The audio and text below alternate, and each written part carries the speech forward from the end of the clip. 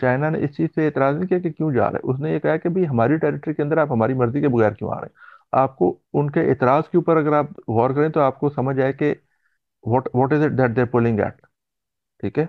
वो Hmm. ये कह रहे हैं कि भाई आप हमारे मुल्क में हमारे मर्जी के बगैर कैसे आ सकते हैं।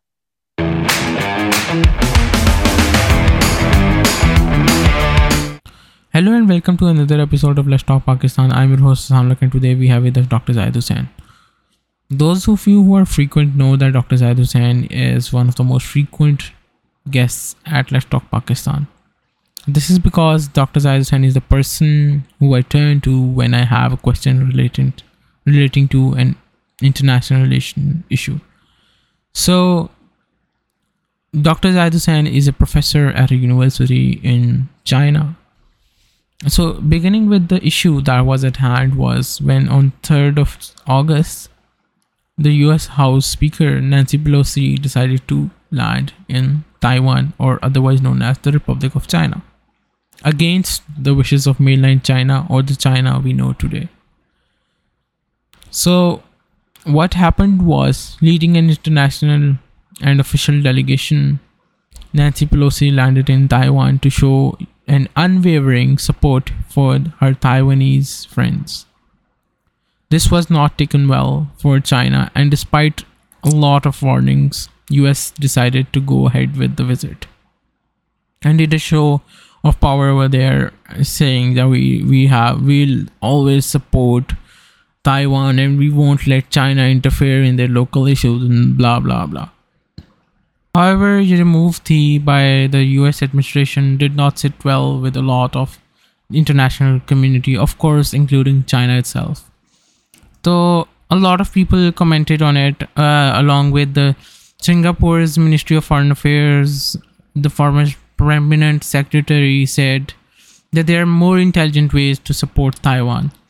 And the former Australian Prime Minister Kevin Rudd says that China may see this visit as a walk back of US from the 1982 agreement, where US decided to recognize the one China policy. So I talked to Dr. Zahid Hussain about this issue on the 3rd of August, but since then China has become more aggressive about the issue, and there has been very aggressive training exercise which has been condemned by a lot of international communities such as Japan itself. So the medium term and long term impact of this has yet to be seen, but let's talk to Dr. Zahid Hussain about what he says is the reason for this visit and what the long term consequences of this whole issue and the whole fiasco that US has created out of nothing will be. Welcome to the podcast, Zahid bhai. Thank you for having me. So the reason I'm having you here is to discuss the recent confrontation between two nations, US and China, which have risen as a result of US House Speaker Nancy Pelosi visiting Taiwan, and it has resulted in China actually saying that it will not have this issue go unnoticed. And in the recent days and hours, we've seen that she has actually landed in the Republic of China, which is Taiwan, and there has not yet been any sort of a very aggressive reaction from any country except from condemnation from Chinese allies such as Russia, which called this a provocative action.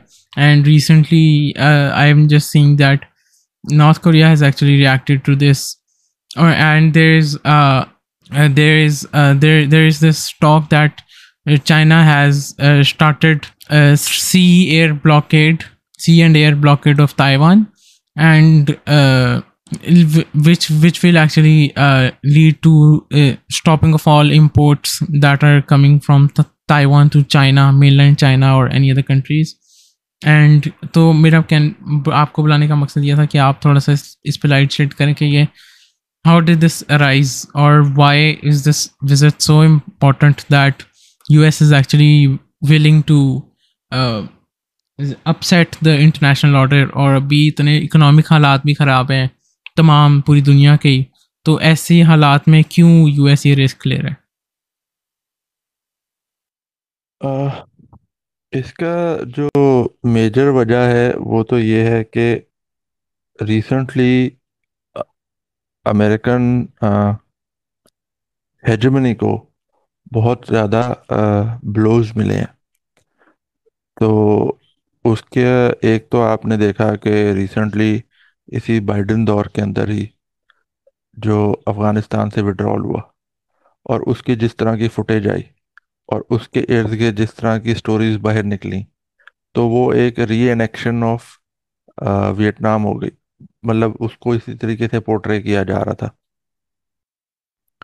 दूसरा जो है America ने Russia के case में एक Russia और Ukraine का एक जो मसला चल रहा था उसके अंदर बहुत ओवरवेलमिंगली यूक्रेन को सपोर्ट किया। और उसका नतीजा आपने देखा कि मतलब अबाउट 25% ऑफ द यूक्रेन उसके ऊपर रशिया का कब्जा हो गया हुआ है। और वो बाकी का भी आहिस्ता आहिस्ता रशिया के पास चला जाएगा। तो the result of that was कि एक अमेरिकन एलाई है, उसको अमेरिका सपोर्ट भी कर रहा है और बहुत ओवरटली सपोर्ट नहीं भी कर पा रहा, लेकिन जो है अ, वो मार खा रहा है वो बंदा, वो या वो मुल्क जो है वो मार खा रहा है। तो इसकी इससे जो है जो बाकी के अ, मुल्क हैं उनको ये मैसेज जा रहा है कि अगर आप किसी प्रॉब्लम में हैं और आप अमेरिकन एलाई हैं तो America can not be trusted. तो यही मैसेज जो है वो यहाँ पर भी जो कॉन्फ्लिक्ट है उसके अंदर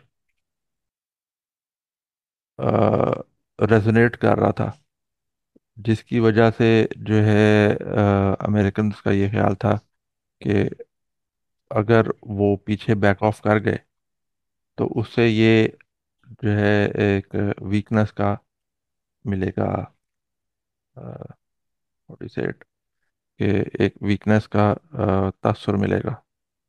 तो इस वजह से बिल्कुल। उन्होंने दे थॉट इट कि जो है बेहतर यही है कि इंटरवीन किया जाए या मतलब इरिस्पेक्टिव ऑफ व्हाट हैपेंस जो नैन्सी पेलोसी है उसको वो यहाँ पे आए। और इसका दूसरा एक और एस्पेक्ट है जो कि ये है कि अमेरिकन मिड टर्म इलेक्शंस आ रहे हैं नवंबर में, और जो डेमोक्रेटिक पार्टी है उसके हालात बहुत नाजुक हैं।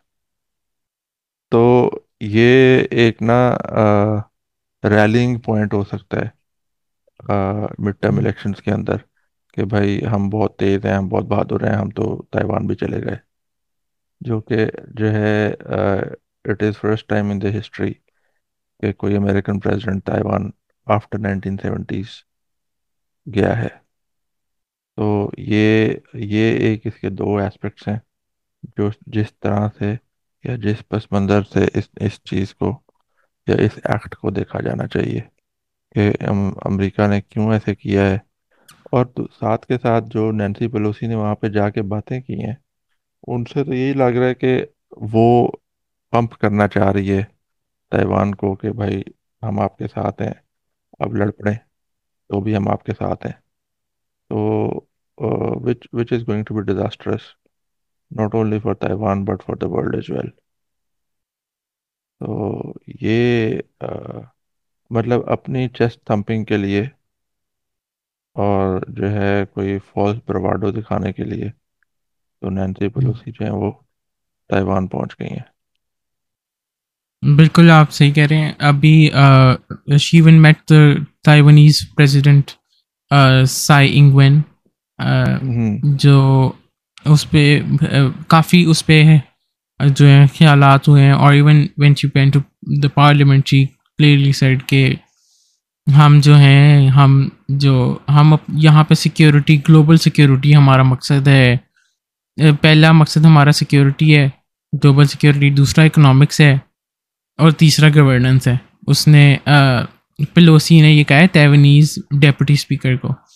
तो और hmm. They talked about a lot of efforts such as economic cooperation increasing, और उसके बाद they talked about how they'll always stand by Taiwan, and how US will do whatever it takes to actually make sure that Taiwan is secure from all threats.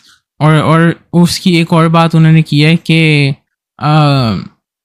कि उन्होंने basically they're portraying Taiwan as she said Taiwan is the freest country in the world. So like this portrayal of the idea that Taiwan is the sort of democracy that must be protected, और जो वो एक उसको कहते थे हम अपनी political science की क्लास में कहते थे कि वो जो उनकी मैनिफेस्ट डेस्टिनी है कि जी हमने फैलाना है सारा जो डेमोक्रेसी है वो एक दफ़ा दोबारा जो है आई है, ठीक है। और उसके इवन मैंने कहना था, जो बात कहना चाह रहा था वो ये थी कि the Taiwanese president even reacted to the Chinese drills, और उसने कहा है कि वो अननेसेसरी हैं, ठीक है। और उसने ताइवानीज प्रेसिडेंट ने बड़ा क्लियरली कहा है कि भाई हम स्टेटस को मेंटेन करना चाहते हैं, जो ताइवान स्टेट में जो भी स्टेटस को है, ठीक है। और उसने she said that Taiwanese people are pragmatic, we've welcomed many congressional delegates to Taiwan over the years, and a normal practice of friends visiting each other is inherent in our culture of hospitality. तो basically और बड़ी interesting बात एक और है जिस पे मैं कमेंट करना चाहूँगा, उन्होंने they talked about Russia as well कि the US the Taiwanese officials actually said कि अगर रशिया ने इधर कोई कदम रखा तो it will be very dangerous for the stability of the nation, और इस तरह की बातें भी की हैं कि how the US Ukraine war, sorry, not US Ukraine war, Ukraine Russia war has actually challenged the security of the region. तो आप इस पे भी थोड़ा बताएं कि इसका क्या इम्पैक्ट आ रहा है, व्हाट सॉर्ट ऑफ, आपने बात की कि US is very cautious about maintaining any showing any very extending a very long arm towards Taiwan, but don't you think that जब एक US हाउस स्पीकर जाती है ताइवान, तो it is automatically extending a very warm welcome and saying कि भाई despite everything, despite all the warnings, ठीक है, हम ये करेंगे, यानी कि we will extend these talks and we will go to whoever we want. तो इस पे थोड़ा सा बताएं कि किस तरह आप असल में कहेंगे। जो मतलब बाकी सारी बातों के अलावा एक जो इम्पोर्टेंट पॉइंट है ना में रखने वाला, वो ये है कि जो चाइनीज स्टांस है इसके ऊपर, वो ये है कि भाई आप हमारे मुल्क के अंदर आ रहे हैं और जो है आप हमारी इजाज़त के बगैर कैसे आ सकते हैं। और अगर आप इसको लीगल पर्सपेक्टिव से देखें तो ये बहुत वैलिड पॉइंट है कि जो है मतलब अगर आपका या चाइनीज किसी जो है प्रीमियर का जहाज़ जो है वो अगर अलास्का जाके लैंड कर जाए और अलास्का में ऑफिशियल्स के साथ मिलना शुरू कर दे, तो अमरीकी क्या कैसे रिएक्ट करेंगे, वो उनका भी रिएक्शन ऐसे नहीं होगा। तो जो है इस तरह से जो इनका जो चाइनीज का जो पॉइंट ऑफ व्यू है वो बड़ा मतलब फ्रॉम द लीगल लेंस बहुत ज़्यादा जो है वो क्या कहते हैं उसको कि मतलब काफ़ी ज़्यादा अंडरस्टैंडेबल है। सपोर्टिंग, या हाँ, काफ़ी अंडरस्टैंडेबल है और काफ़ी जो है यार वो वर्ड मेरे ध्यान से निकल गया, बट एक मतलब काफ़ी काफ़ी इट इज़ अंडरस्टैंडेबल कि वो किस एंगल से बात को लेकर आ रहे हैं। सो आप कह रहे हैं it their well within their rights to actually हाँ, और क्योंकि क्रिटिसाइज उसकी दिस वजह एंड ये है टॉक ना, अबाउट दिस। उसकी वजह ये है कि as per the international agreements and as per the agreements between between US and China, दो जो अमेरिका है, it supports one China policy. और दुनिया के बेशतर मुल्क जो हैं वो वन चाइना पॉलिसी को सपोर्ट करते हैं। वन चाइना पॉलिसी क्या कहती है? वन चाइना पॉलिसी कहती है कि दुनिया में एक ही चाइना है, और जो बीजिंग की गवर्नमेंट है वो ही रिप्रेजेंटेटिव गवर्नमेंट है सारे चाइना की, इंक्लूडिंग ताइवान। और जो है ताइवान एक ब्रेकअवे प्रोविंस है, लेकिन वो पार्ट ऑफ चाइना ही है। और जो गवर्नमेंट है, अमेरिकी गवर्नमेंट है, वो इस चीज़ को एक्नॉलेज करते हैं, एटलीस्ट जो उनके एग्रीमेंट्स हैं उनके अंदर, कि ये एक डिस्प्यूट है, और ये डिस्प्यूट जो है ये दोनों चाइनीज टेरिटरीज या दोनों चाइनीज रजीम या जो भी आप मतलब कह लें, कि जो जो ये चाइनीज ग्रुप्स हैं ये दोनों आपस में मिल बैठ के रिजॉल्व कर लेंगे। तो दे एक्नॉलेज के ये एक डिस्प्यूट है, और दे एक्नॉलेज के एक ही चाइना की गवर्नमेंट है और वो बीजिंग की गवर्नमेंट है। तो हम्म। जब आप ये बात मान रहे हैं कि बीजिंग की गवर्नमेंट ही एक गवर्नमेंट है, तो आप उसकी इजाज़त के बगैर उस टेरिटरी में कैसे आ सकते हैं? अब ये बड़ी इंटरेस्टिंग आपने बात किया है, सॉरी आपको काट रहा हूँ जाहिद भाई। इसके ऊपर Nancy Pelosi actually made a comment regarding this very thing. उसने कहा था कि यूएस ने एक बेडरॉक प्रॉमिस किया हुआ है to always stand with Taiwan when 1979 में ताइवान रिलेशंस एक्ट पास किया था यूएस कांग्रेस ने, जो हम्म, जो कि ऑब्लिगेट करता है वॉशिंगटन को to help the island defend itself. और इसी के हम्म, ऊपर बिल्ड करते हुए शी मेड अ स्टेटमेंट के हम लोग we don't want anything to happen to Taiwan by force.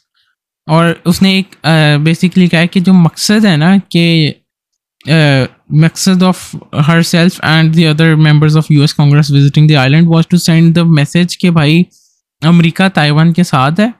और साथ उसने ये भी कहा है कि China has in the past stood in the way of Taiwan participating in and going to certain meetings.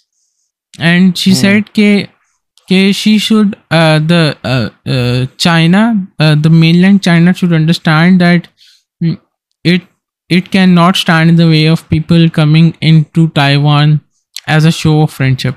तो इसका मतलब ये है कि बेसिकली ये बेसिकली बड़ा एक इंटरेस्टिंग डायनामिक है, जहाँ पे आप कह रहे हैं कि वो सिंगल रीजन को रिकग्नाइज किया हुआ है, but on the other hand उसने कोई ऐसी बात नहीं की, एटलीस्ट मैंने जो पढ़ा है कि उसमें she is talking about them being a very हम कोई इसको फोर्स करेंगे या फिर we support some sort of revolution etcetera etcetera. But rather they saying कि यार हम लोग स्टेटस को मेंटेन करना चाहते हैं, but at the same time no one can stop any one from coming in Taiwan. Republic of China में आने से किसी को रोक नहीं सकता, मेनलैंड चाइना। और किसी के पास ये इजाज़त नहीं है कि हम जो है हम वो ताइवानीज गवर्नमेंट जो है वो चाइनीज़ गवर्नमेंट से सजेशंस लेके काम करे। तो इसके ऊपर आप क्या कहेंगे कि क्या इसकी डायनामिक्स का, इसकी डेवलपमेंट आप क्या देख रहे हैं फिर देखें, जो फ्यूचर में? एक तो ये कि जो अगर आप रीसेंट डेवलपमेंट्स देखें तो यहाँ पर कहाँ पर इस तरीके से हुआ है कि उन्होंने चाइनीज गवर्नमेंट ने कहा कि भाई चाइनीज ताइवान की जो गवर्नमेंट है वो डायरेक्शंस लेके काम करे। ऐसा तो नहीं हुआ, ये तो बस ऐसे ही अपनी तरफ से बात बनाई है। तो जो इसके अलावा उसने बात की है, तो जो इनका अग्रीमेंट देखे ना, अगर आपने दो कॉन्ट्राडिक्टरी एग्रीमेंट्स किए हैं दो मुल्कों के साथ, तो फिर तो इसका मतलब है कि ये आपने ये आपकी गलती है ना। अगर आपने ताइवान को इस तरह से सपोर्ट करने का जो है हलफ उठाया हुआ है, तो अ, और साथ में आप वन चाइना पॉलिसी भी सपोर्ट कर रहे हैं, तो आप वन चाइना पॉलिसी किस तरीके से सपोर्ट कर रहे हैं फिर? तो जो अगर इसमें ये जो दो एक इसके ना इम्पोर्टेंट एस्पेक्ट्स हैं। एक एस्पेक्ट इसका ये है कि बेसिकली जो मतलब America is is a declining power, ठीक है। तो व्हाट इट वांट्स इज के जो है वो अपना अपने आप को अपना को कोई किसी तरीके से कोई फॉल्स ब्रावाडो दिखा के या जैसे भी साबित करे कि भाई मैं बड़ा बहुत बहुत तेज हूँ, या मैं बहुत I am still a super power. और जो दूसरा इसका एस्पेक्ट है वो ये है कि जो जिसके ऊपर बहुत सारे लोग बात भी करते हैं कि जहाँ पर अमेरिका का अपना इंटरेस्ट आता है वहाँ पर इंटरनेशनल एग्रीमेंट्स कोई वैल्यू नहीं रखते हैं। जिस इस एटीट्यूड को अमेरिकन एक्सेप्शनलिज्म कहते हैं। और बहुत सारे मुल्क इस बात को चैलेंज करना शुरू हो गया ना। रशिया भी यही कहता है कि भाई जब आप करते हैं तो हम क्यों नहीं कर सकते। जब चाइना कह रहा है कि भाई जब आप करते हैं तो हम क्यों नहीं कर सकते। और रिसेंटली अगर आपने देखा हो तो बहुत सारी जगहों पे चाइनीज गवर्नमेंट ने इस तरीके की भी स्टेटमेंट्स दी हैं कि America does not have the credentials to lecture anybody on human rights. आपने पिछले 20 साल जो यहाँ पर धंधा खेला है इस दुनिया के अंदर, कभी कहीं पे आप बम बरसा रहे हैं, कभी कहीं पे आप क्लस्टर बॉम्ब्स कर रहे हैं, कहीं मतलब जितनी सिविलियन पॉपुलेशन जो आपने बॉम्बिंग की है जिसके ऊपर। और कहीं कभी यहाँ कहीं आपने गुआंतानामो बे खोला हुआ है, कहीं आपने अबू गरीब जेल खोला हुआ है। और वहां से जिस जिस किस्म के वहां पे काम हो रहे हैं, तो America has no standing to lecture anybody on human rights. It does not have the credentials कि वो किसी और को जो है ना ह्यूमन राइट्स की बातें कर सके। और जो इसमें तो उस चीज को एक तरीके से कवर करने के लिए इस तरीके की बातें की जाती हैं। दिस इज माय पर्सपेक्टिव कि बिल्कुल आप कि जो है वो एक, क्योंकि you are on a decline. आपको पता है कि अभी नहीं तो 5 साल 10 साल बाद आपकी जो अभी से है वो भी नहीं रहेगी। तो जो है आप उसको शोर अप करने की कोशिश कर रहे हैं, और जो है लोगों को बताने की कोशिश कर रहे हैं कि भाई हम भी हैं। तो असल में तो बात यह ना कि America is known for not standing to its promises. और वो बिल्कुल बात सामने आ रही है आपके कि उसने अमेरिका ने एग्रीमेंट्स किए and it walked out of them. यही यही बात आपने अगर याद हो तो ट्रम्प दौर में भी आई थी, जब America unilaterally walked out of the जो इनके आईसीबीएम्स थे, सो इंटरकॉन्टिनेंटल बैलिस्टिक मिसाइल्स के ऊपर जो ट्रीटीज थी अमेरिका और बिल्कुल बिल्कुल उस टाइम पे सोवियत यूनियन के दरमियान थी। और फिर बाद में बिल्कुल वो अमेरिका और रशिया ने दोबारा से उनको रेटिफाई कर दिया था। बल्कि इस आपकी बात से मुझे सॉरी दोबारा आपको काट रहा हूँ कि आपकी बात से ना मुझे याद है कि US and China actually kind of working together in the to normalize the Russia Ukraine war अभी। तो आपके ख्याल से इसका क्या इम्पैक्ट होगा उसके ऊपर? कि क्योंकि एक बड़ी इम्पोर्टेंट बात है कि Pelosi is not a normal person, ठीक है। She is second in line to the presidency, ठीक है। और हम्म। 25 साल में in quarter century she is the highest ranking person to visit exactly. The Republic of China also. Hmm. जो second मेरा सवाल ये है कि इसका क्या इम्पैक्ट होगा कि जो चाइना, अब for example China has taken certain steps towards as a response to hurt Taiwan, right? अब जिस तरह एक हम्म। एनालिस्ट है एलिशा एलिशा गार्सिया हरेरो, जो एशिया पैसिफिक इकोनॉमिस्ट है हांगकांग में। हम्म। इनकी है ये हम्म। कि अगर ये फ्रूट वगैरह फिश इंपोर्ट्स का तो ज़्यादा नुकसान नहीं होगा ताइवान को, बट अगर चाइना ने बैन कर दी ना एक्सपोर्ट सैंड की, तो हम्म। वो जो कंस्ट्रक्शन सेक्टर है ताइवान का, which is like the major part of growth, major source of growth hmm. During the pandemic, वो ख़राब हो जाएगा। हाँ सेकेंडली, यार। अगर अच्छा। For hmm. एग्जांपल जो अभी आ रहा है कि चाइना ने वो अभी खबर चल रही है कि चाइना की जो मिलिट्री ड्रिल्स हैं they will hurt Taiwanese ports, और बहुत हम्म। करीब है उनके, ठीक है।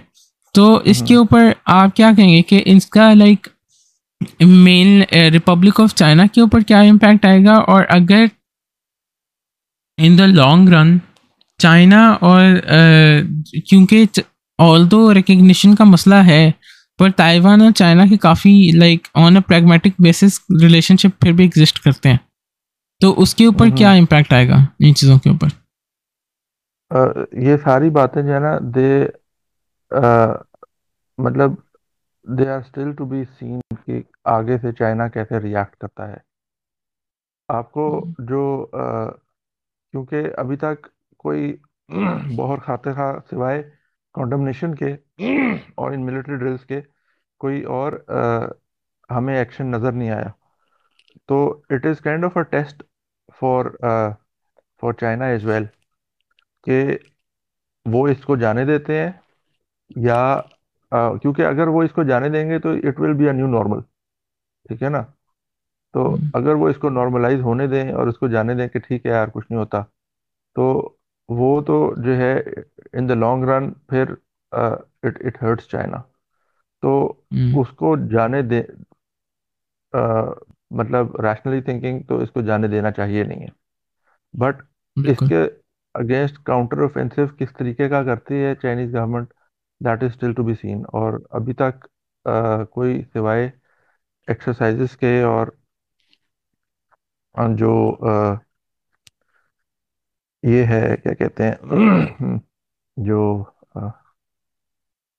मतलब जो डिप्लोमेटिक एफर्ट्स के अलावा कोई ऐसी खास चीज़ नज़र नहीं आई है। तो हम्म, इसलिए it is a little difficult to say.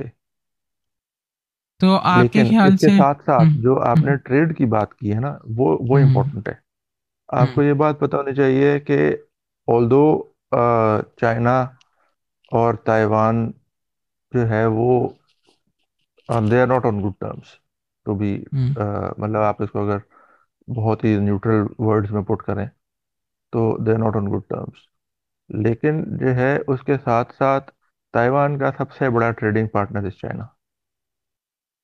बिल्कुल। About about 25% of Chinese Taiwanese imports hmm, they come from China actually. Hmm, और जो है 20 और about 30% of the exports, Taiwan की जो एक्सपोर्ट्स हैं उनकी मार्केट चाइना 30%। अब आप ये देखें कि आप बाकी जगहों पे आप बैन शैन नहीं भी लगाते, ठीक है, हम्म, तो आप ये इंपोर्ट्स और एक्सपोर्ट्स ही बंद कर दें हम्म, तो जो है ये जो ताइवानीज इकोनॉमी है उसको बहुत कितना बड़ा हिट है। मतलब आप 30% ऑफ एक्सपोर्ट्स उनकी मार्केट ही खत्म हो गई है। ठीक है। और जो है 22% ऑफ द इम्पोर्ट जहाँ से आप सस्ता माल खरीद रहे थे वो जो है वो रिसोर्स खत्म हो गए। और यहाँ पे एक चीज याद जहन में रखने की है कि जो ताइवान की जो ज्यादातर इंपोर्ट्स हैं ना वो रॉ मटेरियल की हैं, because Taiwanese economy is very very very developed economy. Yes, that I understand. तो और जो है तो इस वजह से वो जो चीज़ें इंपोर्ट करते हैं वो ज़्यादातर रॉ मटेरियल्स इंपोर्ट करते हैं। ठीक है। अब उन्होंने जो उनके जो सबसे बड़ी इंडस्ट्री है वो सेमीकंडक्टर की इंडस्ट्री है या इलेक्ट्रॉनिक्स की इंडस्ट्री है। अब इलेक्ट्रॉनिक्स की इंडस्ट्री के लिए बहुत सारा रॉ मटेरियल चाहिए होता है। वैसे तो ये आपकी चिप्स नहीं बन जाती ना। तो वो जो रॉ मटेरियल है वो कहाँ से सोर्स होगा।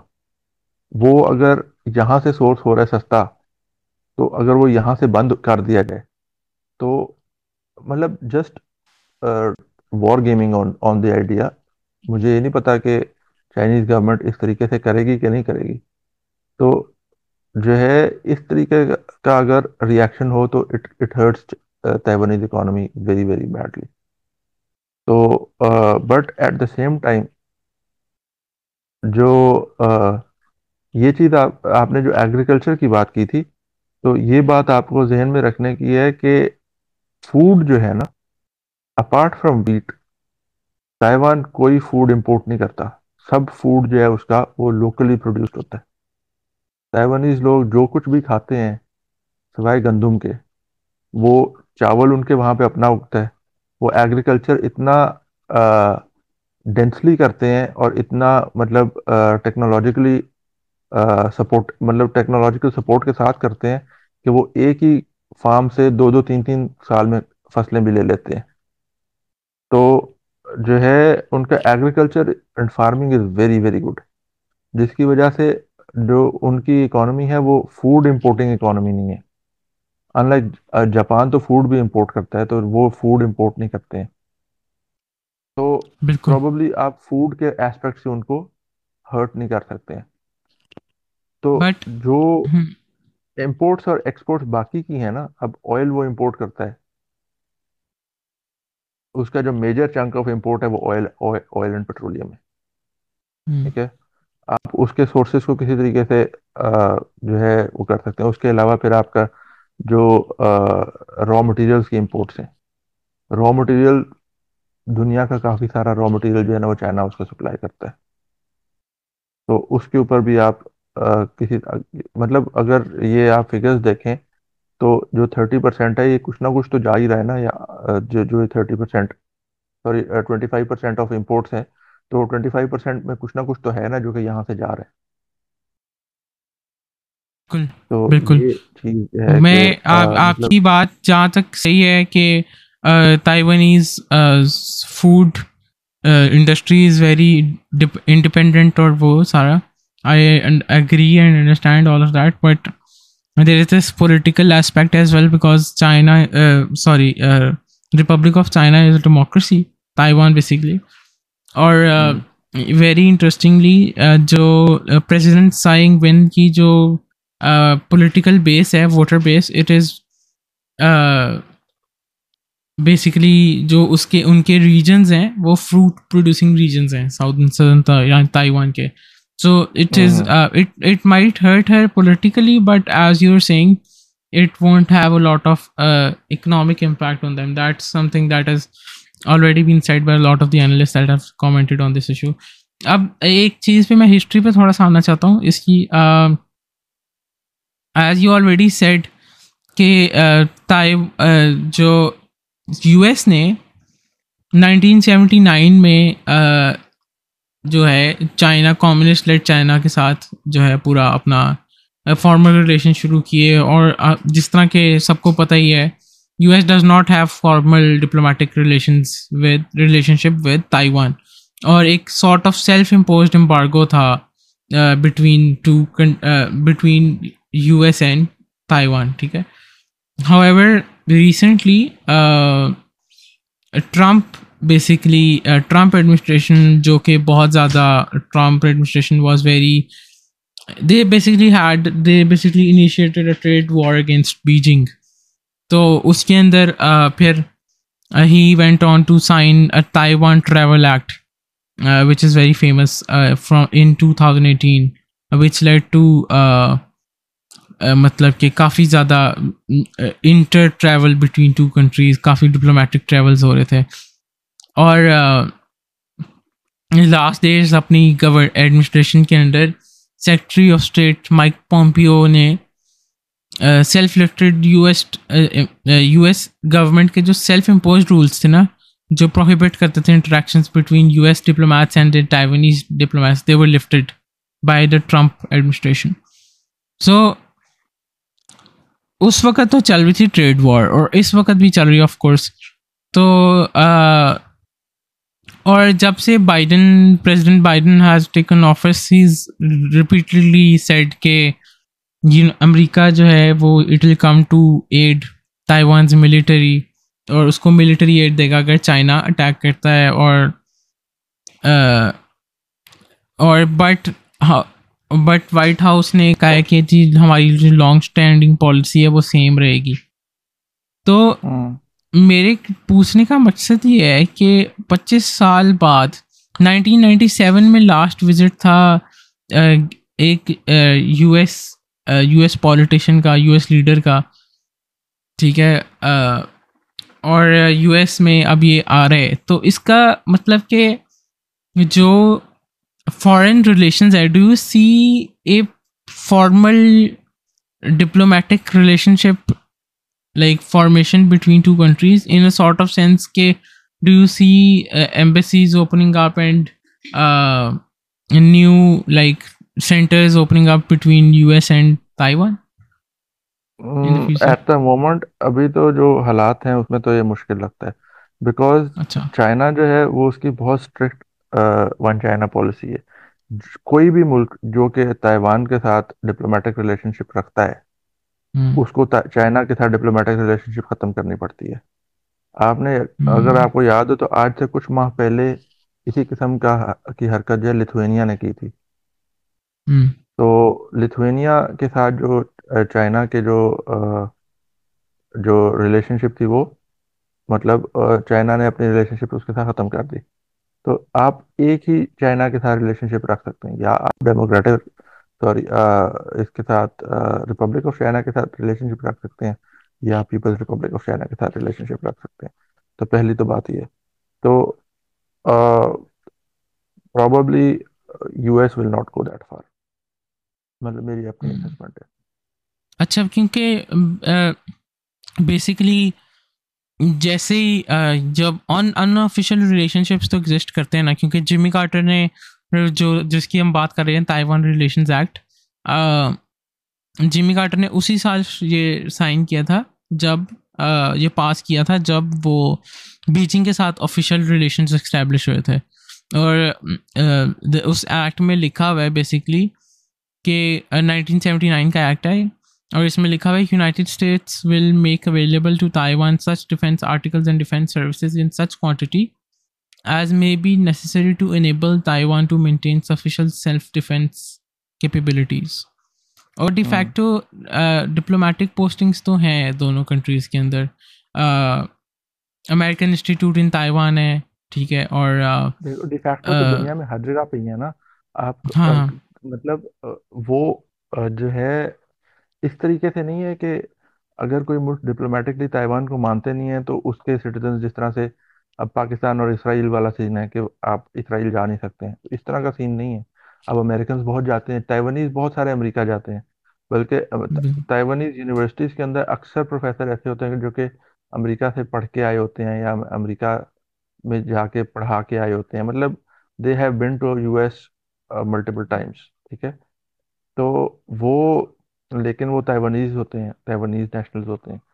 तो इसी तरीके से, तो उनका जो प्रोसीजर होता है ना जाने का, वो हम्म थोड़ा सा फर्क जरूर होता है। लेकिन ट्रैवल के ऊपर कोई पाबंदी नहीं है अभी, ना आज है, ना पहले कभी थी। तो हम्म खास तौर पे स्टूडेंट्स, एकेडेमिया, टूरिस्ट्स, बहुत सारे ताइवानीज आपको मिलेंगे जो कि खास तौर पे ऑस्ट्रेलिया न्यूजीलैंड की साइड पे भी होंगे। तो हम्म जबकि ऑस्ट्रेलिया और न्यूजीलैंड जो हैं, वो भी वन चाइना पॉलिसी को मानते हैं। उनके जो रिलेशनशिप है वो चाइना के साथ है, और वो ताइवान के साथ उनका रिलेशनशिप नहीं है, डिप्लोमेटिक रिलेशनशिप नहीं है। लेकिन वो डिप्लोमेटिक रिलेशनशिप ना हो तो एक ना आप छोटा सा नॉन, मतलब उसको आप एम्बेसी नहीं कहते, लेकिन उसका एक और स्पेसिफिक सा नाम होता है। जिस जिस जिस तरह का आप ऑफिस खोल लेते हैं, कोई ट्रेड ऑफिस खोल लिया, या इस तरह से करके कोई और ऑफिस खोल लिया, जो कि जो है बेसिकली रिलेशनशिप को थोड़ा सा हेल्प करता है। बिल्कुल। तो तो इसी इसी किस्म की सिचुएशन यहाँ पे भी है कि वो तो चीज़ें ऑलरेडी एग्जिस्ट कर रही थी। अभी सीन हम्म ये हुआ है कि इतना हाई लेवल ऑफिशियल कभी पहले नहीं गया। हम्म तो बिल्कुल। ये और जो है अमेरिका, चाइना ने इस चीज़ पे एतराज़ नहीं किया कि क्यों जा रहे हैं। उसने ये कहा कि भाई हमारी टेरिटरी के अंदर आप हमारी मर्जी के बगैर क्यों आ रहे हैं। आपको उनके एतराज़ के ऊपर अगर आप गौर करें तो आपको समझ आए कि what is it that they pulling at. ठीक है। वो हम्म ये कह रहे हैं कि भाई आप हमारे मुल्क में हमारे मर्जी के बगैर कैसे आ सकते हैं। हम्म ठीक है। तो इस वजह से जो ये वाला बात है ना कि जो हाँ, डिप्लोमेटिक लेवल पर डिप्लोमेट्स ताइवान नहीं जा सकते थे, जो कि ट्रम्प एडमिनिस्ट्रेशन ने लॉ चेंज किया। वरना बिल्कुल। जो है, अगर आप डिप्लोमेटिक पासपोर्ट नहीं है आपका, आप दूसरा पासपोर्ट उठाएं और चले जाएं, तो वो तो जा सकते हैं। हम्म अभी भी इससे पहले भी, ट्रम्प से पहले ओबामा वक्त में भी बहुत सारे अमेरिकन हैं जो कि ताइवान जाते थे, और बहुत सारे ताइवानीज हैं जो कि अमेरिका जाते हैं। तो जो जो इस ये जो एक इवेंट हुआ है, इसका सिर्फ और सिर्फ ये मेजर चेंज है। बाकी चीज़ें वैसी की वैसी ही हैं, पहले भी ऐसी ही थी, अभी तब भी वैसी हैं। यहाँ तक कि हम्म बहुत सारे ताइवानीज चाइना इटसेल्फ के अंदर आते हैं, कोई कोई मना नहीं करता। तो जो है जो ये इस जो हम्म, आपका जो जो आपको जो समझने की चीज है ना, वो ये है कि इसमें चाइना को एतराज क्या है। हम्म, चाइना को एतराज जी। ये है कि आप मेरी टेरिटरी में मेरी मर्जी के बगैर कैसे आ रहे बट सवाल ये है, would China actually allow such a huge delegation to actually enter Taiwan if it हैं। were ये given ये the chance ये to? ये ये तो देखो, ये तो जब वक्त वो आएगा तो तब की बात है ना। अगर आप ये कहें कि इसको आप पाकिस्तान के कॉन्टेक्स्ट में ले लें कि जो है कोई अमेरिका का डेलीगेशन जो है बगैर बताए कराची में लैंड कर जाता है, और वहां पे मेयर कराची से और आगे पीछे लोगों से मिलना शुरू कर देता है, तो पाकिस्तानी हम्म, गवर्नमेंट नहीं कहेगी कि भाई व्हाट द फक। yes, तो जो है आप हमारे मुल्क में हमारी मर्जी के बगैर कैसे आ सकते हैं आप तो। इसी इसी तरह की सिचुएशन वहां पे भी है कि वो Chinese from the Chinese lens Taiwan hmm, is part of China, from through the agreements between China and USA Taiwan is part of China. Hmm, तो जब ये सारी चीजें एग्जिस्ट करती हैं तो ये जो है ये सवाल पूछना बनता है कि भाई आप हमारे मुल्क में आप हमारी इजाजत के बगैर कैसे आ सकते हैं। अब वो इजाजत ना हम्म, दें कि अगर आप इजाजत नहीं देंगे तो फिर हम नहीं जाएंगे क्या, तो ये तो फिर जो है अगर मैं कल को कहूँ यार अगर मैं जो है न्यूयॉर्क में इजाजत के बगैर इसलिए आया हूँ कि आप इजाजत आप देनी थी आपने को मुझे न्यूयॉर्क करने के लिए, तो is this a logical reason कि आप हम्म, ये इस टास्क के ऊपर तो आप अगर बात करना शुरू करें तो फिर तो जो है you going down the right hole. बिल्कुल। अच्छा, तो तो ये अब इसका अब मेरा ये सवाल है कि to to the middle point where we actually want to discuss कि अब जो फॉर एग्जांपल एशियान जो Association of South East Asian Nations है, उसका जी समिट आने वाला है। मेरे ख्याल से 2 महीने बाद है, नवंबर में होता है प्रॉब्ली। तो जी तो दे से कि अब जो है उसका जो मेन एजेंडा होएगा उसमें एक चीज़ ये भी डिस्कस होगी जो ताइवान का मीटिंग है, डिप्लोमेटिक स्टॉर्म जो अब एक क्रिएट होने जा रहे हैं। हाँ हाँ और साथ ही साथ we are already having this whole crisis, which is the Russia Ukraine crisis, that is already like giving a lot of harming a lot of international economies in terms of supply chain issues। वो pandemic का भी है, ठीक है, उसके aftershocks हैं leading to Ukraine and Russia actually supplying wheat to a lot of Europe. वो भी मसला आ गया, अब सर्दियां भी आ रही हैं।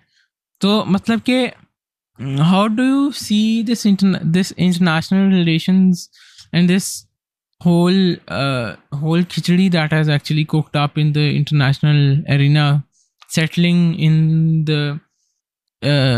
the coming months? क्योंकि अब जिस तरह फॉर एग्जांपल ताइवान ने अभी रिसेंटली क्या किया है, अभी आज की रिपोर्ट है कि they are seeking alternate routes, ठीक है, जापान और फिलीपींस के। We don't know how long this is going to happen, ये the blockade is going to last, और कितनी देर China, what kind of reaction there will be in the middle term and the long term, जिस तरह कि आपने खुद भी कहा।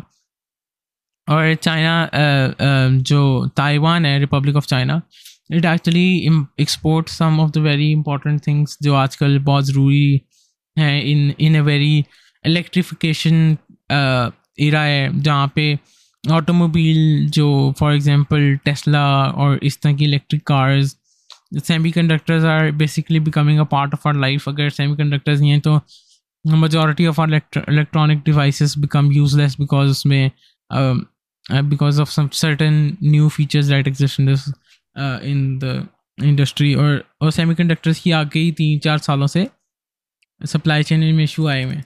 तो अब मेरा आखिरी सवाल है before we end this topic कि क्या आप होता देख रहे हैं इन एन इकोनॉमिक, वो मैं समझता हूँ, I understand that it is too early to say anything, but considering the history and considering the international arena arena, or considering all the facts that we've laid out in front of us, history के किस तरह के relationships रहे हैं, आप क्या देखते हैं कि क्या होएगा अब चाइना और ताइवान के दरमियान इन टर्म्स ऑफ अच्छा, मिलिट्री एक्शन और डिप्लोमेटिक रिलेशनशिप?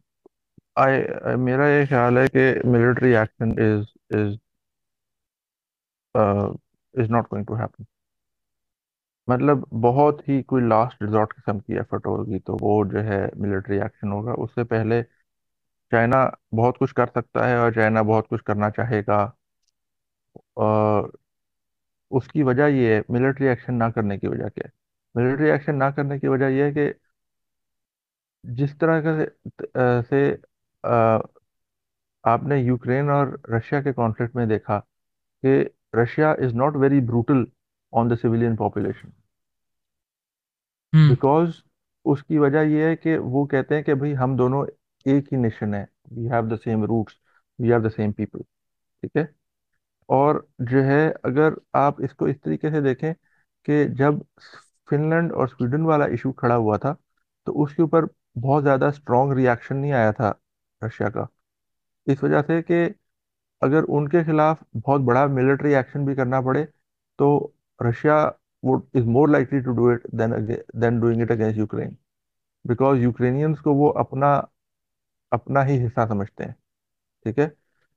और यहाँ पर जो चाइना और ताइवान वाला केस है, it is more so than it is more so the case than compare to Ukraine और रशिया वाला इशू। जो चाइनीज गवर्नमेंट है वो ताइवान को ना सिर्फ Taiwan the territory but Taiwan के जो लोग हैं उनको भी अपना चाइनीज नेशनल समझते हैं, they consider them as Chinese.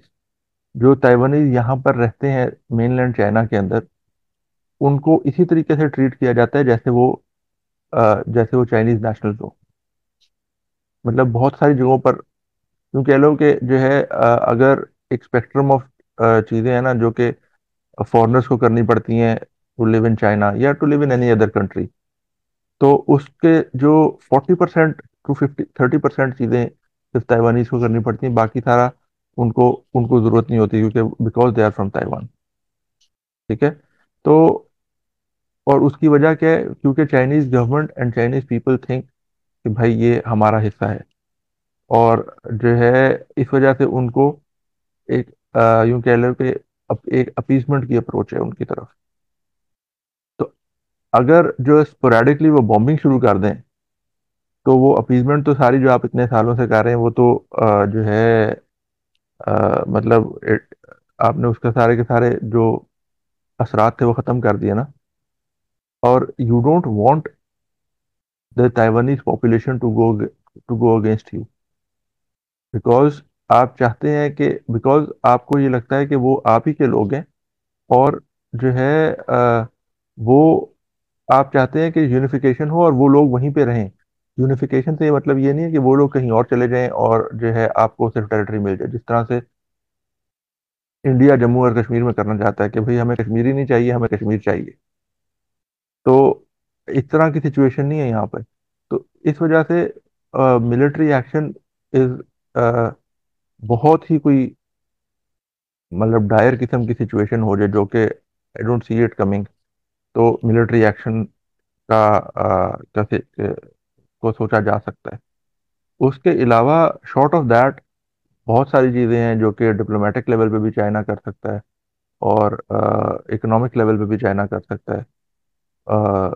और मतलब ये जो आपके जो इन्होंने मिलिट्री एक्सरसाइजेस की हैं, ब्लॉकेड कर दिया है, तो इस तरह की बहुत सारी एफर्ट्स हो सकती हैं जो कि होंगी और प्रॉब्ली चाइना करेगा भी। And because of the fact कि Taiwan is a land is an island which is very far away from US, और इसके इर्द गिर्द का जो इलाका है यहाँ पर भी कोई बहुत ज़्यादा सपोर्टिव एनवायरनमेंट नहीं है। मतलब जापान एक एग्जिस्ट करता है but Japan is not that big a power.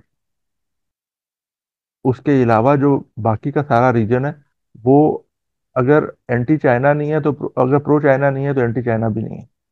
आपने आसियान की बात की, तो आसियान के अंदर इस वक्त जो चेयरमैनशिप है आसियान की वो कंबोडिया के पास है। तो I find it very hard to believe कि Cambodia will be the country जो कि बहुत ज़्यादा एंटी चाइना स्टांस लेगा। ठीक है।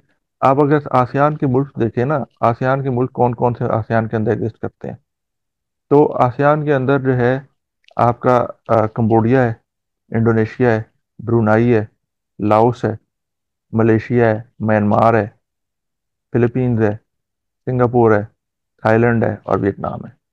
ठीक है।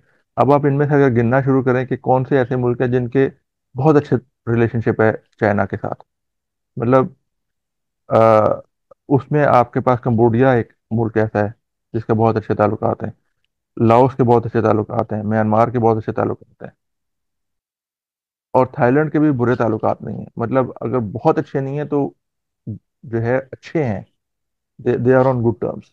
ठीक है। उसके बाद आपका जो आ जाते हैं वो मुल्क जिनके यूं कह लो कि नॉर्मल से रिलेशनशिप है, जिसके अंदर मैं कंसिडर करता हूँ एक मलेशिया को और दूसरा इंडोनेशिया को। इंडोनेशिया अगर आप ने गौर किया हो तो अभी नेटो की समिट में भी इंडोनेशिया को बुलाया था एज एन ऑब्जर्वर। और लेकिन उसके साथ वापसी के ऊपर जो इंडोनेशियन लीडर थे वो टू पैच मतलब टू बैलेंस आउट वो बाकी रीजन से भी मिलता है। तो it I find it very hard कि इंडोनेशिया और मलेशिया और इवन फिलीपींस जो है ये बहुत ज़्यादा एंटी चाइना स्टांस लेंगे। तो कौन पीछे रह जाता है? मतलब आप सिर्फ एक सिंगापुर की बेस के ऊपर कह रहे हैं कि आसियान जो है कि बहुत बहुत स्ट्रॉन्ग स्टैंस लेगा against China. Hmm. ASEAN is a region, एक तो ये कि वो बहुत ज़्यादा इस रीजन को आप देखें तो वो मिलिटरली को बहुत ज़्यादा स्ट्रॉन्ग रीजन नहीं है, बिल्कुल। इकोनॉमिकली बहुत स्ट्रॉन्ग रीजन है। तो यस। जो है टू थिंक के ASEAN as a group will मतलब वो अमेरिका के इशारे के ऊपर वो टक्कर देगा चाइना को, इज अ इज अ मतलब एक फेरी टेल लगती है। वरना I find it very hard to believe कि इस तरीके से हो सकता बिल्कुल है, ठीक है। एटलीस्ट इस वक्त जो सिचुएशन है। बिल्कुल आई एग्री विद यू 100%। और आपकी जो एग्जांपल थी the point about China not going to the point of no return in harming Taiwan, and जो आपने सिमिलर एग्जांपल दी रशिया यूक्रेन की, it actually matches to a very distinct example in history as well, जब Austria की Prussia ने जंग की Austria के साथ। तो ऑटो बिल्कुल। Von Bismarck he didn't give harsh conditions to Austria, क्योंकि उनको पता था कि अगर हमने ऐसा किया तो अगर फ्यूचर में ऑस्ट्रिया और फ्रांस की आपस में दोस्ती हो गई तो it would be dangerous for वो यानी कि they didn't want to go to a point of no return. ठीक है। तो इधर भी हम्म मुझे यही लगता है कि डिफरेंट रीजंस में भी more to do with the identity politics rather than the international relations, but जिस तरह आपने समझाया, but it's all the same कि they don't want to, और जहाँ कि आपने आसियान की बात की वो भी I agree 100%.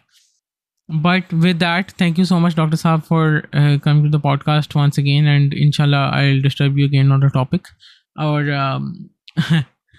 I say it with utmost conviction. But thank you so much, Dr. Saab. Thank you so much, everyone, for listening in. Or if you loved the podcast, please like, subscribe, and share with your friends. And we're available now on all platforms, on all streaming platforms, including Apple Podcasts, Spotify, Google Podcasts, Samsung Podcasts, and wherever you listen to your podcasts. So please like, share, and subscribe to Let's Talk Pakistan. And with that, I'd like to say goodbye. Thank you and Allah Hafiz. Thank you for having.